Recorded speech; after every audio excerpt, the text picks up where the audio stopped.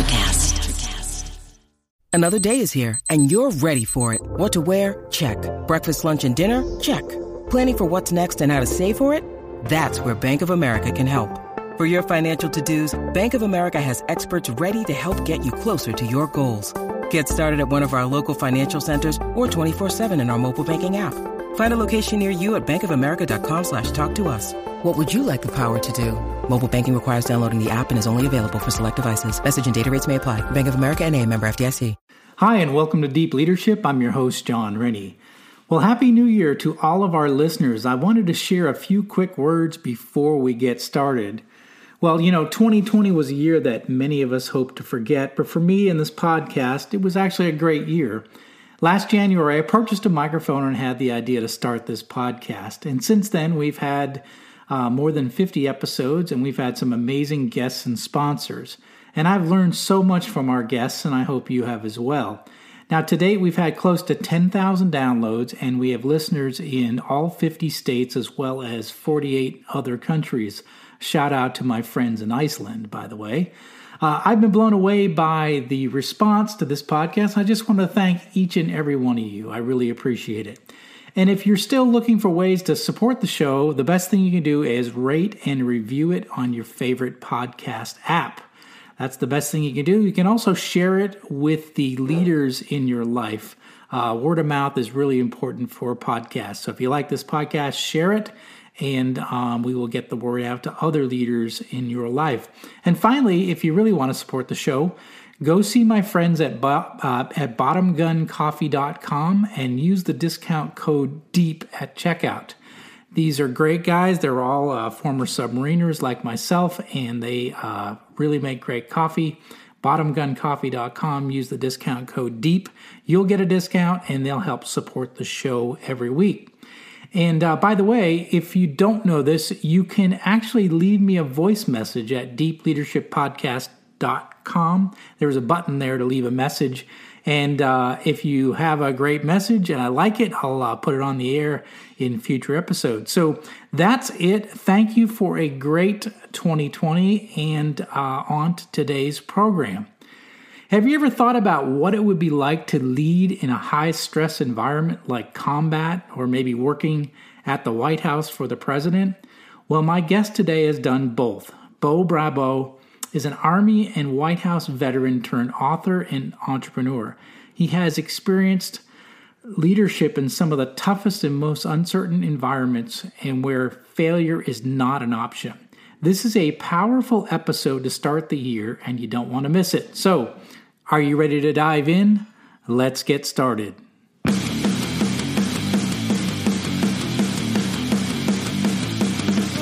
Welcome to Deep Leadership. Leadership is a people business. That's the philosophy of your podcast host, John Rennie. As a former Cold War submarine officer who spent 20-plus years leading businesses in corporate America before starting his own manufacturing business, he knows that leadership matters. Are you ready for some real-world, actionable advice from John as well as his expert guests? I'm ready. The show starts right now. Welcome to the Deep Leadership Podcast. Today I'm joined by Beau Brabo. Beau is an Army veteran who worked in the White House under both George W. Bush and Barack Obama before he started his own company. He is the author of a new book called From the Battlefield to the White House to the Boardroom, Leading Organizations to Values-Based Results. He's also the co-host of the popular Beau and Luke Show podcast. He strongly believes in the importance of leadership values and the power of people. I'm excited to have him on the show to talk about leading teams in the military, the White House, and in business. So, Beau, welcome to the show. Oh, thank you, John. It is amazing to be here. I love it. I know we're going to have tons of fun. I hope all the listeners get value out of it. And let's just, I guess, take it from there. Yeah, sounds good. Well, first of all, I want to get started about your background. You were in the military, in the Army, and somehow you ended up in the White House. So I'm curious to know your journey. How did you end up in the Army? And then how did that end up transitioning and putting yourself in probably one of the most important places in the country? So tell us about that that whole process? Sure. I'll start that off so that listeners have some context, and that, out in corporate America, we have this thing we call our network, and how important our network is. And we're all on LinkedIn, and the power of that professional network, and sometimes getting from one job to the other, one opportunity to the other. And I learned early on in my Army career that this network also existed inside of the military, and people that you've worked with, leaders you've worked with, and so forth. And the concept of moving from position to position is built into the way of the military lifestyle, right? It's just something that happens every few years. People are rotated, and you're going to a new assignment, which is a new job. And you build great bonds, you keep in touch with them. So you've built this network inside the military. And so when I got to the point, I actually was at the White House 2 different times. When I got to the point where this network started to play out, and I was building this network, I got a phone call and was recruited to a special assignment where I met my future supervisor, who would be at the White House, who recruited me and so forth to go there. My military journey started at a very young age. I was only 17 when I enlisted in the Michigan Army National Guard. I was only a junior in high school. I went to boot camp after my junior year, in between junior and senior year of high school. Wow. And then I went back to high school, did my weekend drills and so forth, and did my advanced training after graduation. Then I went to college and I was that weekend warrior for like 6 years total. And I finished college, went into the workforce, and I was literally my term had ended, and I don't think I was more than 9 months after separating from the National Guard when I said, you know what, I missed the uniform. I just missed wearing it. I loved it. Yeah. But I don't want the back and forth. Put the uniform on for a weekend, go back to the civilian world. Put the uniform on and go back. So I joined the Army active duty. That was 1994, early 1994. Okay. Started out enlisted, and then it was in that journey when I got to the special assignment and got recruited to go to the White House the first time. And I was in it for a couple years, and I was getting itchy. Even though it was a great assignment, I was getting itchy to do more in my military career. I had only been on active duty for about seven and a half years total.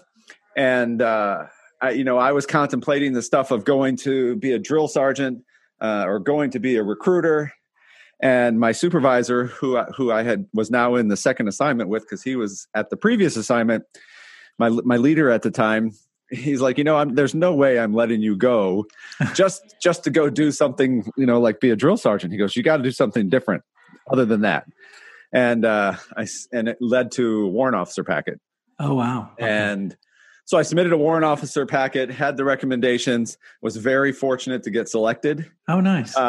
Yeah. And that was a little close to halfway through my career, about the 8-9 year mark. And so, by the way, not to interrupt you, but you are officially the second warrant officer we've had on the show. So really? Yeah. So we're not the first. So not the first. Well, hey, I love the warrant officer corps. It's a brotherhood, kind of like the Chiefs mess and and so forth in the Navy, which you're intimately familiar with. So I went to I left the White House and went to warrant officer candidate school. That took me to Germany. But the whole time frame I kept in touch with, and we kind of had this plan, if everything worked out, that I would interview for replacing my boss, who I had left at the White House, because he was considering retirement and so forth. So I was in Germany for a few years, had a deployment to Iraq during that time frame. And it just happened to be that the commander of our agency was the White House Communications Agency. So we were taking care of the communications part for the president. He was also from that special operations unit that myself and my supervisor were in. Oh, so nice. This is where this whole network is all playing together. And I was the only person that he interviewed for the job. to go back and be the chief of HR operations for White House communications. Wow. So that happened after Germany. I got back to Washington, D.C., went back into the office that I was in, only now I was in charge of the office. And that really catapulted the next part of that journey, which was becoming a presidential communications officer. So wow. we took all the officers in the agency, put them through the training academy. You had to take on this additional duty of leading teams for the president and so forth. And that's where that all began. And I was in that for like 7.5 years, and then I retired. So I was there when we transitioned from President Bush to President Obama. And then when it was ready, when I was time to retire, or when I made that decision, then that was the end of the White House days, if you will. Wow. So that's incredible. A lot of us, see the White House on TV. We see news reports, but you actually spent time, inside those four walls and being really, part of that, organization that is the presidency. Yeah. So, what was that like being in the leadership role of which was that critical, right? Mm-hmm. So that important. What was that like, and how did your military background, your military training, your military experience really help you in that role? I think number one, I was fortunate, at least I felt fortunate. And when I look back and I kind of study that time and I'm answering questions like this, that was after Iraq. So I had already had time in a combat zone. And there's a popular term for military folks called a VUCA environment: volatile, uncertain, complex, and ambiguous.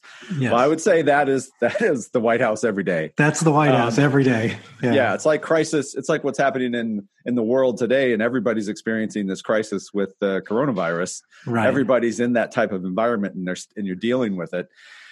So coming out of Germany and having been in the combat zone, and you're leading teams there, and now you're in this environment and you're trying to lead teams for the commander in chief, where it's, I've described this before, and we always used to call it a zero defect environment where it's real world every day.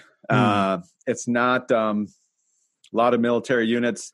If you think about it, you do training. You kind of go in this rhythm of train and do exercise.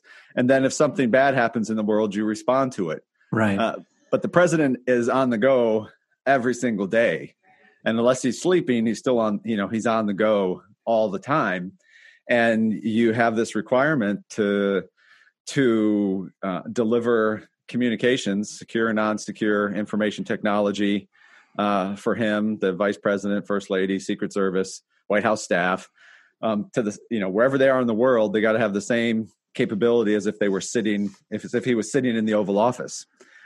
So it's really kind of like this. I loved every minute, but it's almost like this big team is like the roadies for the president, and he's a big rock star traveling the world, and you have everything that goes with them so that they can perform their mission. But the teams, leading the teams in that type of environment, John, and for people listening, comes down to, number one, if you're not a people person, it's going to be really, really, really difficult for you, because you have to learn how to build trust and confidence. They need to have trust and confidence in you as the leader, but you also have to show and demonstrate trust and confidence in them.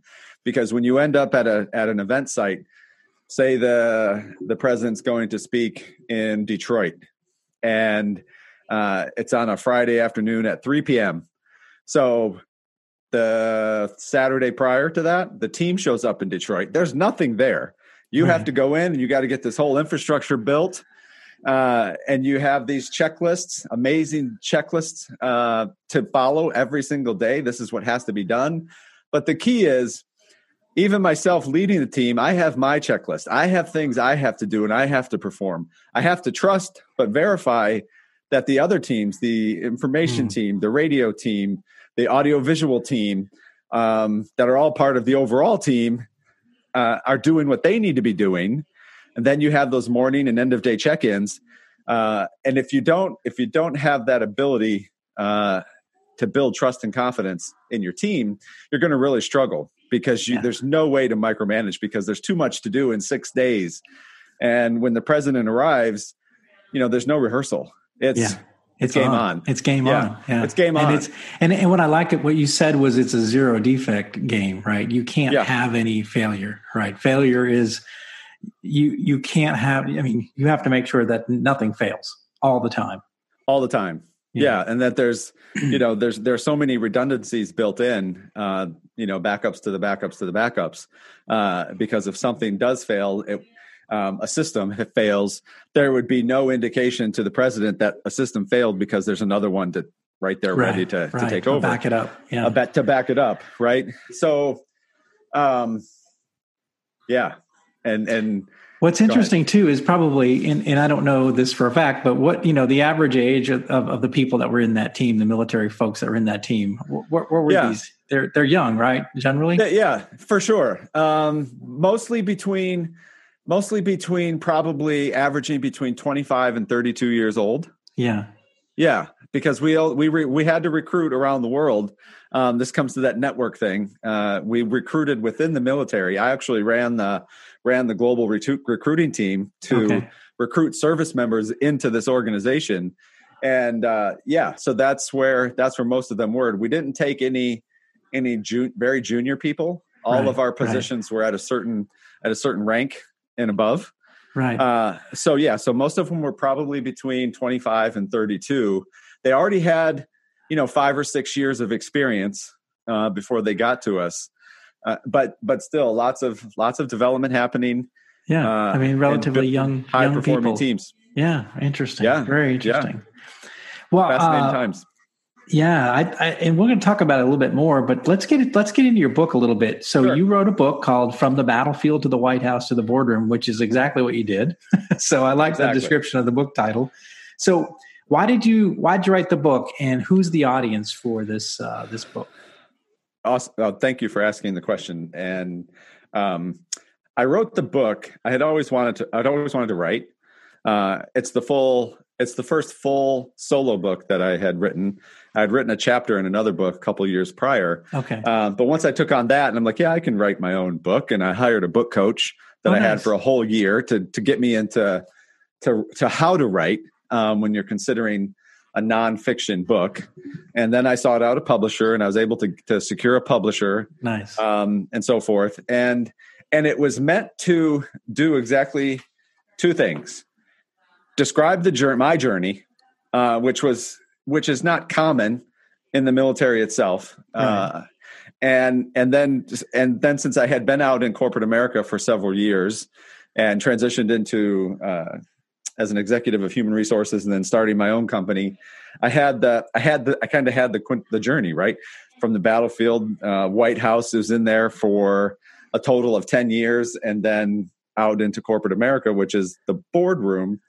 I'm like, I have something to say and do my best through my journey to bring leadership, and especially leadership based upon an organization's core values and all the behaviors associated with those, put this into a book. So throughout the book, it's the journey, but infused in the book, there's, of course, the stories are in there, but then the examples of leadership within those stories and how they exemplified specifically the Army core values and what those meant to me in my own development, and how leaders in corporate America could take that as examples of when you lead, exemplifying the values of your company through your behaviors, starting at the top with the CEOs, right? It can really produce results. And that's why I say values-based results. Okay. It can really produce results over and above your competitors. And I was fortunate several years ago to meet a gentleman who has a consulting company in Ann Arbor, Dan Dennison, and his team competes with the big McKinseys of the world, and they go around the globe. But everything that Dan and his team have done is all based on values inside of organizations. And they've got all the studies to show that the organizations that actually live and breathe their core values and pull that out of their people, all the behaviors associated with their values, they truly have higher profit margins, higher sales, higher revenues, and so forth. and better retention of their employees, better cultures. And I'm like, man, that's what I want to write about in this book. Yeah. Yeah. So for the listeners here, so how would you define the values? Is it personal values, or is it corporate values, or where do values start from a leadership standpoint? So that's an awesome question, because I took that as like the first question in writing the book, chapter one. chapter one, or somebody's going to ask or want to know, how do you even get to this? Right. And, so I'm like, what do I do with this? And I thought back to I literally in my mind went to my economics days and sitting in economics class and all these different formulas with letters and you're trying to figure out, the GDP and all this other stuff. Like, they've made formulas for this stuff. Doesn't look like math, but it's a formula. And I'm like, I'm going to make a formula. Okay. So I created this formula and I put it in chapter one, and I define values, because it really is, personal values fall right into your corporate values, your core values, because that's just kind of who you are. So values are behaviors, your behaviors over time. So if I followed you around for a week and you didn't know I was following you, but I was recording you with a video, the whole time, at the end of that week, we could sit down and watch the video and probably pull out some action words that describe who you are as a person and how you behave. And those would lead to your values. So if companies don't have, let's say they don't have established core values in their organizations, so then they need to really take some time and think about their personal values. What are they? How do they come to work and behave every day? And then you look, it's not just you, it's not one person, it's everybody. So right. So it's everybody in your organization. If you have core values already, they're on your website, they're up on the wall. What are all the behaviors associated with those values that you would want to see in the performance of your people? And is that being communicated regularly throughout your organization or not? And do they mean anything to your organization? You start attacking those things and you're using those things. This could be, I know we have time on a time crunch, but this could be a huge discussion. Then you start looking, when you're looking at analytics and retention and recruiting and all, are you getting the right people in your company? What are you tying it to? If you're not tying it to the types of behaviors that you want to see out of your people based upon your values, then you're going to have a tough time. You may have, low employee retention, or you call it turnover. You got this churn happening consistently or all the time. You're not keeping good people in your company. Go to your values. So I put stuff in the book, and this is where the how-tos come in. So if there are senior executives, people running HR departments, if you don't have values, or you're having a tough time and you need to study them and figure out what's going wrong from that perspective, and this is all about people, because it's people behaviors, right? Yeah. I put some how-tos, some exercises, things you can do, some simple things you can do to start wrapping your hands around the values in your company and are people behaving properly or in accordance with your values. I love and it. That's where Mike Barger, the founder of co-founder of JetBlue Airways, Mm-hmm. he wrote the foreword to the book, and he is a former Navy Top Gun chief instructor and pilot. But they went through a similar exercise at JetBlue when they were only a couple years old, and they were growing really fast. And it's just a fascinating story. And he talks a little bit about that in the foreword of the book. And it's just one of those things. I cannot encourage leaders enough, executives and organizations. It's tough because we live in a very competitive environment. People are competing for every single dime, every single sale. Yeah. Information is available 24/7 online. People have choices on how they want to spend their money more now than ever. So it can be really difficult for people to make the time to really look at their values and how those values and demonstrating them, talking about them, encouraging them, building teams based on them to get to the level of or the return on the investment, if you will, for their efforts. And no, I think this is really, really important. I'm glad you're touching on it. I know, I've run a small manufacturing company that I head up, I founded, but we have 12 core values that we talk about all the time. And we also have what I call my 12 expectations. So, and that's not still slightly different from my core values, but like one of the core values, number one on our core values is do what you say you're going to do. That's number one. It's about, it's about following through and, meeting your words and being a person of your word.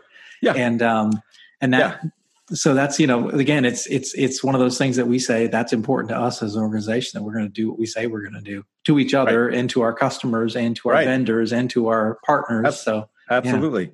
I love it. In the Army, that's duty. That is, it's fulfilling your obligation, doing what you say, do what you say you're going to do. And it's powerful. It sounds simple, but when you start when that spreads across your organization, and it goes down to if you tell your teammate sitting next to you that you're going to do something for them, because when they're out next week on vacation and you don't do it, right, you didn't live up to your company's values, right? Yeah, exactly. So it goes down to that level. And like you said, it spreads external to the organization when you're working with vendors, customers. This is what we're going to do. This is what I told you we're going to do. And oh, by the way, we're actually going to do it. We'll be right back after a quick word from our sponsors. Is your boss a jerk? I understand you're in the hospital, but I'm going to need you to come in today. Do they lack any ability to actually lead people? Oh, it's fine. I'll just find somebody else that can do it, okay? John is offering a new service just for you. For only $10, he will anonymously mail a copy of his best-selling book, I Have the Watch, to your boss with a personal note. Go to IHaveTheWatch.com and enter the discount code BOSS at checkout. Deep Leadership is brought to you by my friends at the Bottom Gun Coffee Company. Bottom Gun is owned and operated by U.S. submarine veterans, and no one knows coffee better than the men and women who serve long hours keeping watch under the sea. Bottom Gun Coffee Company has a variety of coffee blends designed to keep you moving. From Ahab's Revenge extremely strong coffee to their morning blend, Bottom Gun purchases only premium certified organic coffee beans from all over the world to create the finest tasting coffee you will ever experience. It's what I drink every day. Bottom Gun is offering a discount to the listeners of Deep Leadership. Go to bottomguncoffeecompany.com and enter the discount code DEEP at checkout. Bottom Gun Coffee, the taste that's qualified.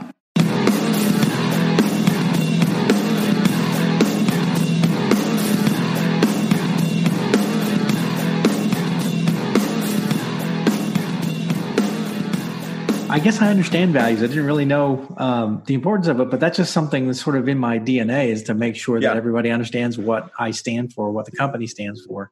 So I think that's really important. So it's not just the mission, which I always say, make the mission short and make sure it's focused on a regular basis, right? Right. But I also think what you're saying is really important, is make sure that the values are also clear and that those are reinforced on a regular basis as well, so that your team is living up to that core set of values that you have. Yes. 100, you're on it. 100%. I love it. I do too. I absolutely love it. I experienced it for decades in the Army. They're very well set and established in that organization. Everybody's, I would say you're graded on it when you get your performance evaluation, or you're going through that, and all your counselings in between. And it's something that permeates all the leadership development, from the very junior people when they start into their professional development or leadership development courses, all the way up to the most senior war college type of level of leadership development. It just follows you from the start of your journey to the end of your journey, and everybody's getting that same type of development. Yeah, I love that. And that's one of the things, I come from a military background as well. And that's one of the things I sort of missed when I left the Navy. I came into corporate America and I was looking for that, that overarching values, or the way we do things. And it just was missing. It was like, what do we do? Well, whatever you want to do. We got to get this product to ship tomorrow. Yeah. I was like, okay, well, that's great. I understand the goal. But how are we doing it? Right? What's important in this organization? I'm not really sure. Right? So it's kind of interesting. So it was like I was let go out of the framework, and I missed that framework of the military, which, kind of guided you, and, and everybody was on the same page. Yeah. I often struggled with, I'd heard this statement in my past, and I think maybe recently where it all came to, you have this epiphany on what all this really means. And I was like, I heard someone say in the past, people first, mission always. Like people first, mission always. And I kept trying to put my head around that. And I think you literally just described it. Whereas if you walk in and it's, we have these products we have to ship tomorrow. This is what we're doing. That's the mission. This is mission first. Yeah. Mission first. Right. But if you don't have the values tied with it, you're kind of forgetting that there's this whole crew of people that are involved in that mission. And when you flip that and you put, of course, your company, your organization is always going to be about the mission, right? And you should be. That's why you exist, is to perform this mission. Right. Businesses have a mission, whether you're selling products, services, whatever the case might be. You still have a purpose for existing. But when you put people first, and you're focused on behaviors and values and so forth, and making sure you're getting the right people that align with your core values, everybody's on the same page so that you can hire the right people. It really puts people first, and then you're living up to the people first mission always. I love it. That's a great statement. Yeah. So let's talk about that. I was looking through some of the book. You talk about the power of people, and why people are so important in an organization. When in my book, one of the books or the first book I wrote, I say that leadership is a people business, right? It's all about the people. And in my experience on a submarine, we had a very young crew, and we were doing very difficult things with zero. There was no room margin for error, right? Like if we fail, we all die, right? And it was that kind of mindset, right? So we had to perform at a very high zero defect kind of level. We did it with a bunch of young people, and we did it amazingly well, So talk to me a little bit about what do you mean by the importance of people, and why leaders should focus on people? Yeah. Real quick though, you can probably see behind me, I have a couple Navy caps. I saw that. Caps, or headgear. One of them is the USS Porter. No. The Porter. The Porter's a destroyer. The Norfolk was a submarine. Okay. I thought I saw a submarine cap on your shelf. It's up there. Okay. In our recruiting mission for the White House, we were in Norfolk, and I got to go on. It's the only time I've ever been on a sub. Of course, it's parked at the dock or whatever. Right. I don't know what the official term is. But we had one of the people we were actually recruiting. He was I think he was a senior chief. He got us actually on the sub. Nice. And that was my first and only time. I mean, I'm like, wow, this isn't a museum. This is the real thing. How in the world do these people survive in this for months? All working together to do exactly what you just said. So hats off to you. Thank you for your service. It's amazing. But it's kind of follows sometimes the simple terms, simple phrases kind of sum it all up. And I sum it up when you talk about people, the power, the importance of people. And if you really think about it, I think you'll find that it's true. And I think your listeners will too. We lead people and we manage tasks. Yes. So if if anybody's ever had a project management type of background, and you're getting into your project management plan and your Gantt charts, and you've got these huge task lists and everything that you have to do and put together. In reality, you really start to learn that this is all management, right? This is managing this task, this process. But then you have this group of people, the resources that are assigned to you as the project manager, that actually have to do the work. Well, to get them to do the work, you have to lead them. Right. You have to influence them and motivate them and give them all the other resources that they need to get those tasks completed. And I think it really brings home the concept of, leadership. Leadership is all about people. All about people. Management is about everything else, the tasks that are associated with it that you need your people to actually do. And I think, anybody in a leadership position or who has people under their charge, you're doing both of those things, right? You're performing both. You're managing, you're leading, and so forth. But when it comes to the people, I think you got to stay focused on you're leading people. And so everything associated around leadership is when it comes to your people, caring about them, making sure they have the resources and so forth, responding to their needs and so forth, developing them, training them. Those are all leadership attributes. Anyways. It's what's interesting is though, I always say that, we send people to go get MBAs and we go to business school, and I went to business school, and they teach us everything about accounting and marketing and sales and all these things that go around running a business. But there is no class on leadership, which is actually leading people in a business, which is always interesting to me. So we teach the management part of it. Yeah. But we fail sometimes to teach the leadership side of it. And that's one of the reasons why I write and why I do this podcast, is to talk about the fact that we seem to be missing out on the biggest issue when it comes to running an organization, which is leading people, to do hard things, Yeah, absolutely. You nailed it right on the head. And when, and I too, I went to business school, got my MBA, and I loved it. Right. And I loved learning, getting all of that knowledge on all the aspects of a business. I was just fortunate to have done it after I retired from the Army. So I had the leadership already, but you're right. There's no leadership development, leadership training inside of those types of those programs. And when I was doing research for my book, I was looking at multiple studies on leadership development, not only in the United States, but as a global industry. And it's a multi-billion-dollar industry. And so many studies talk about the, we'll just say the failure of much of those programs from leaving any type of impact when they're finished. So I'm with you. I think writing, getting this message out there, doing the podcast, however many people we can influence and help them in that journey, because overall it's an individual thing.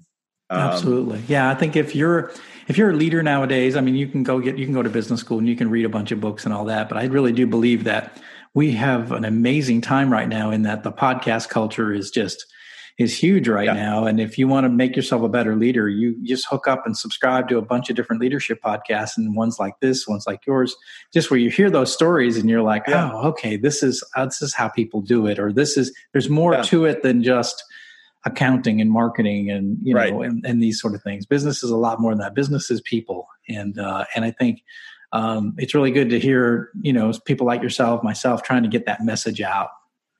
Yeah, no, I think you're right. And it's fun to do. I hope, I told people, even with writing the book, if this book can help even one person, then I'm happy that I wrote it. Absolutely. That's, I feel the same way. That's, I like that. That's powerful. Yeah. So just as you think about, your time in the military, your time in the White House, in corporate America, or your own companies, what are some characteristics of a great leader in your mind? Number one is to care. It's to actually care about. Once you have that convinced in your mind that leadership is about people, then you have to actually care about them, and you have to demonstrate those things. So there's a whole lot that goes with how to care about people. That's a whole nother podcast alone. So actually, you have to show that you actually care about your people. I always say, leaders eat last, and that can apply to a lot of different things. But in real terms, it really does mean, when you have luncheons, when you have dinners, whatever the case might be, don't be at the table first, grabbing your plate of food. And I've gotten questions like, well, why does that matter? Well, number one, everybody's watching you. They know who you are. If you're the CEO or whatever, they know who you are, and they just kind of, it's like a selfish type of behavior. It is. So I've witnessed it so many times in corporate America that concept is lost. So I say that because I believe it. And then you really have to do your best your absolute best to ensure that your people have the whatever resources you can provide to set them up for success in doing their job. I think that is super important, because it's also really a part of demonstrating that you care about them, and that encompasses a whole lot of things. So if you got to care about them, eat last. That means don't go first, but lead from the front, and provide the resources that you're able to provide to the best of your ability, so that they can grab on and do their jobs the best they can. I love it. Those are three great tips there for being a great leader. I like that a lot. So what's next for you? You've got the book, you've got the podcast. What are you working on next? Well, we're actually launching on 1 January. So we're only 16, based on when we're recording this, we're only a little over 2 weeks away. We're launching an e-learning platform specifically targeting leadership in human resources. So my background when I enlisted at 17 years old, I was a personnel specialist. So I've been in the personnel, the people operations, HR, give it whatever title you want to give it, for 34 years. And we're launching the e-learning platform targeting leadership in human resources based upon the problem that exists across the globe, wherein the vast majority of CEOs and C-suite executives believe that only 1 in 4 of their HR leaders actually have leadership ability and can help solve challenges of the day. Interesting. Yeah. So it's the leadership development thing, only I'm targeting the human resources community with our courses. They're fully approved for continuing education through the certifying bodies in human resources. So that was effective 1 January. So that's why we're launching on 1 January. So that's where we're headed next. Nice. Yeah. And then we have a plan for 5 new courses every month. And then one day when COVID is behind us and people get back into the, more in-person type of events, I hope we're out in corporate America or even across the globe leading these types of discussions in person and so forth. But for now, online seems to be where the growth is happening. So we're going to get it out there, and nice. And people will see we're going to be delivering in a little bit different format to be more engaging in the e-learning space.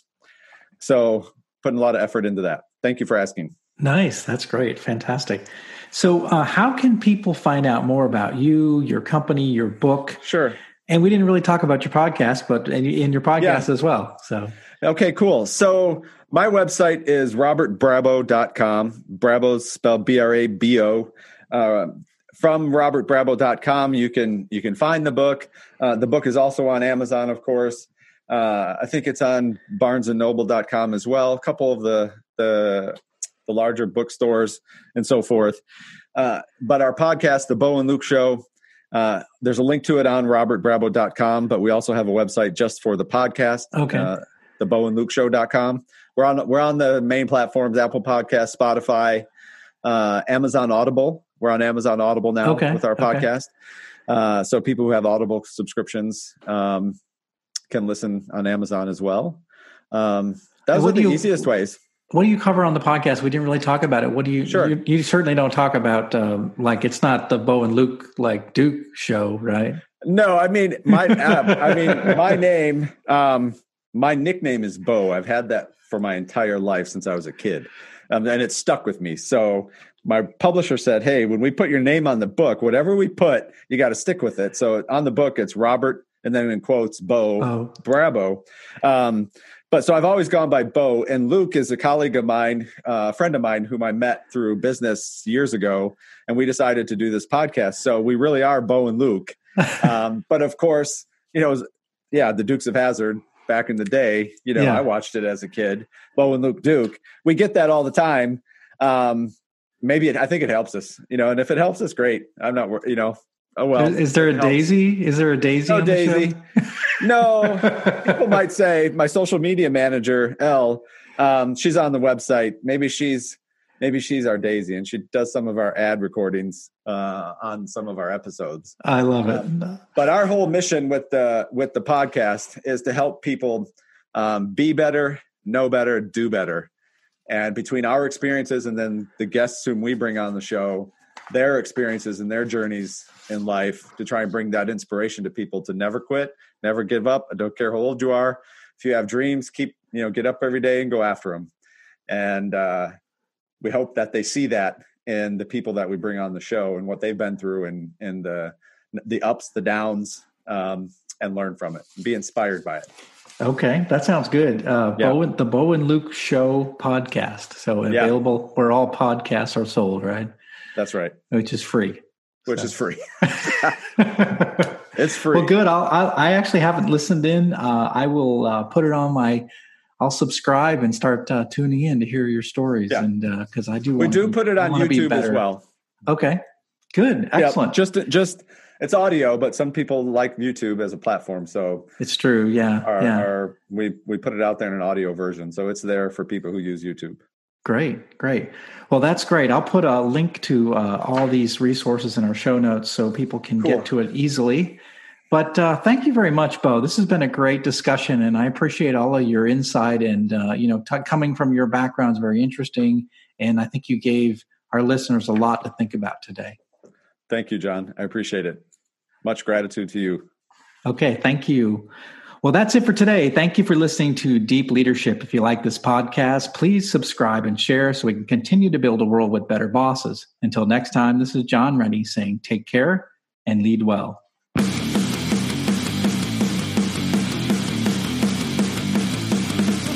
Thank you for listening to Deep Leadership. Thank you. Thank you.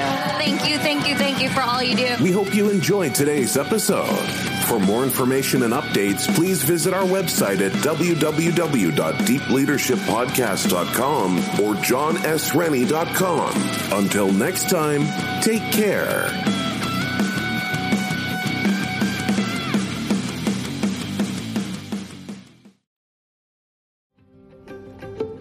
Have you ever wondered what actually happens in Congress every day?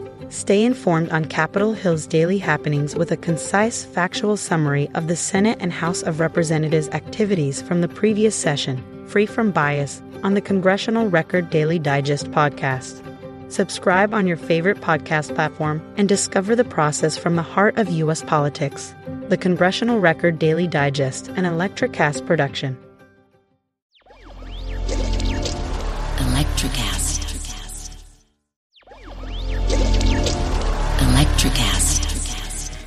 Welcome to the Candle Power Hour. Come with us backstage behind the scenes of show business spanning over 4 decades and bringing you the experiences that can only be told by the people who were there.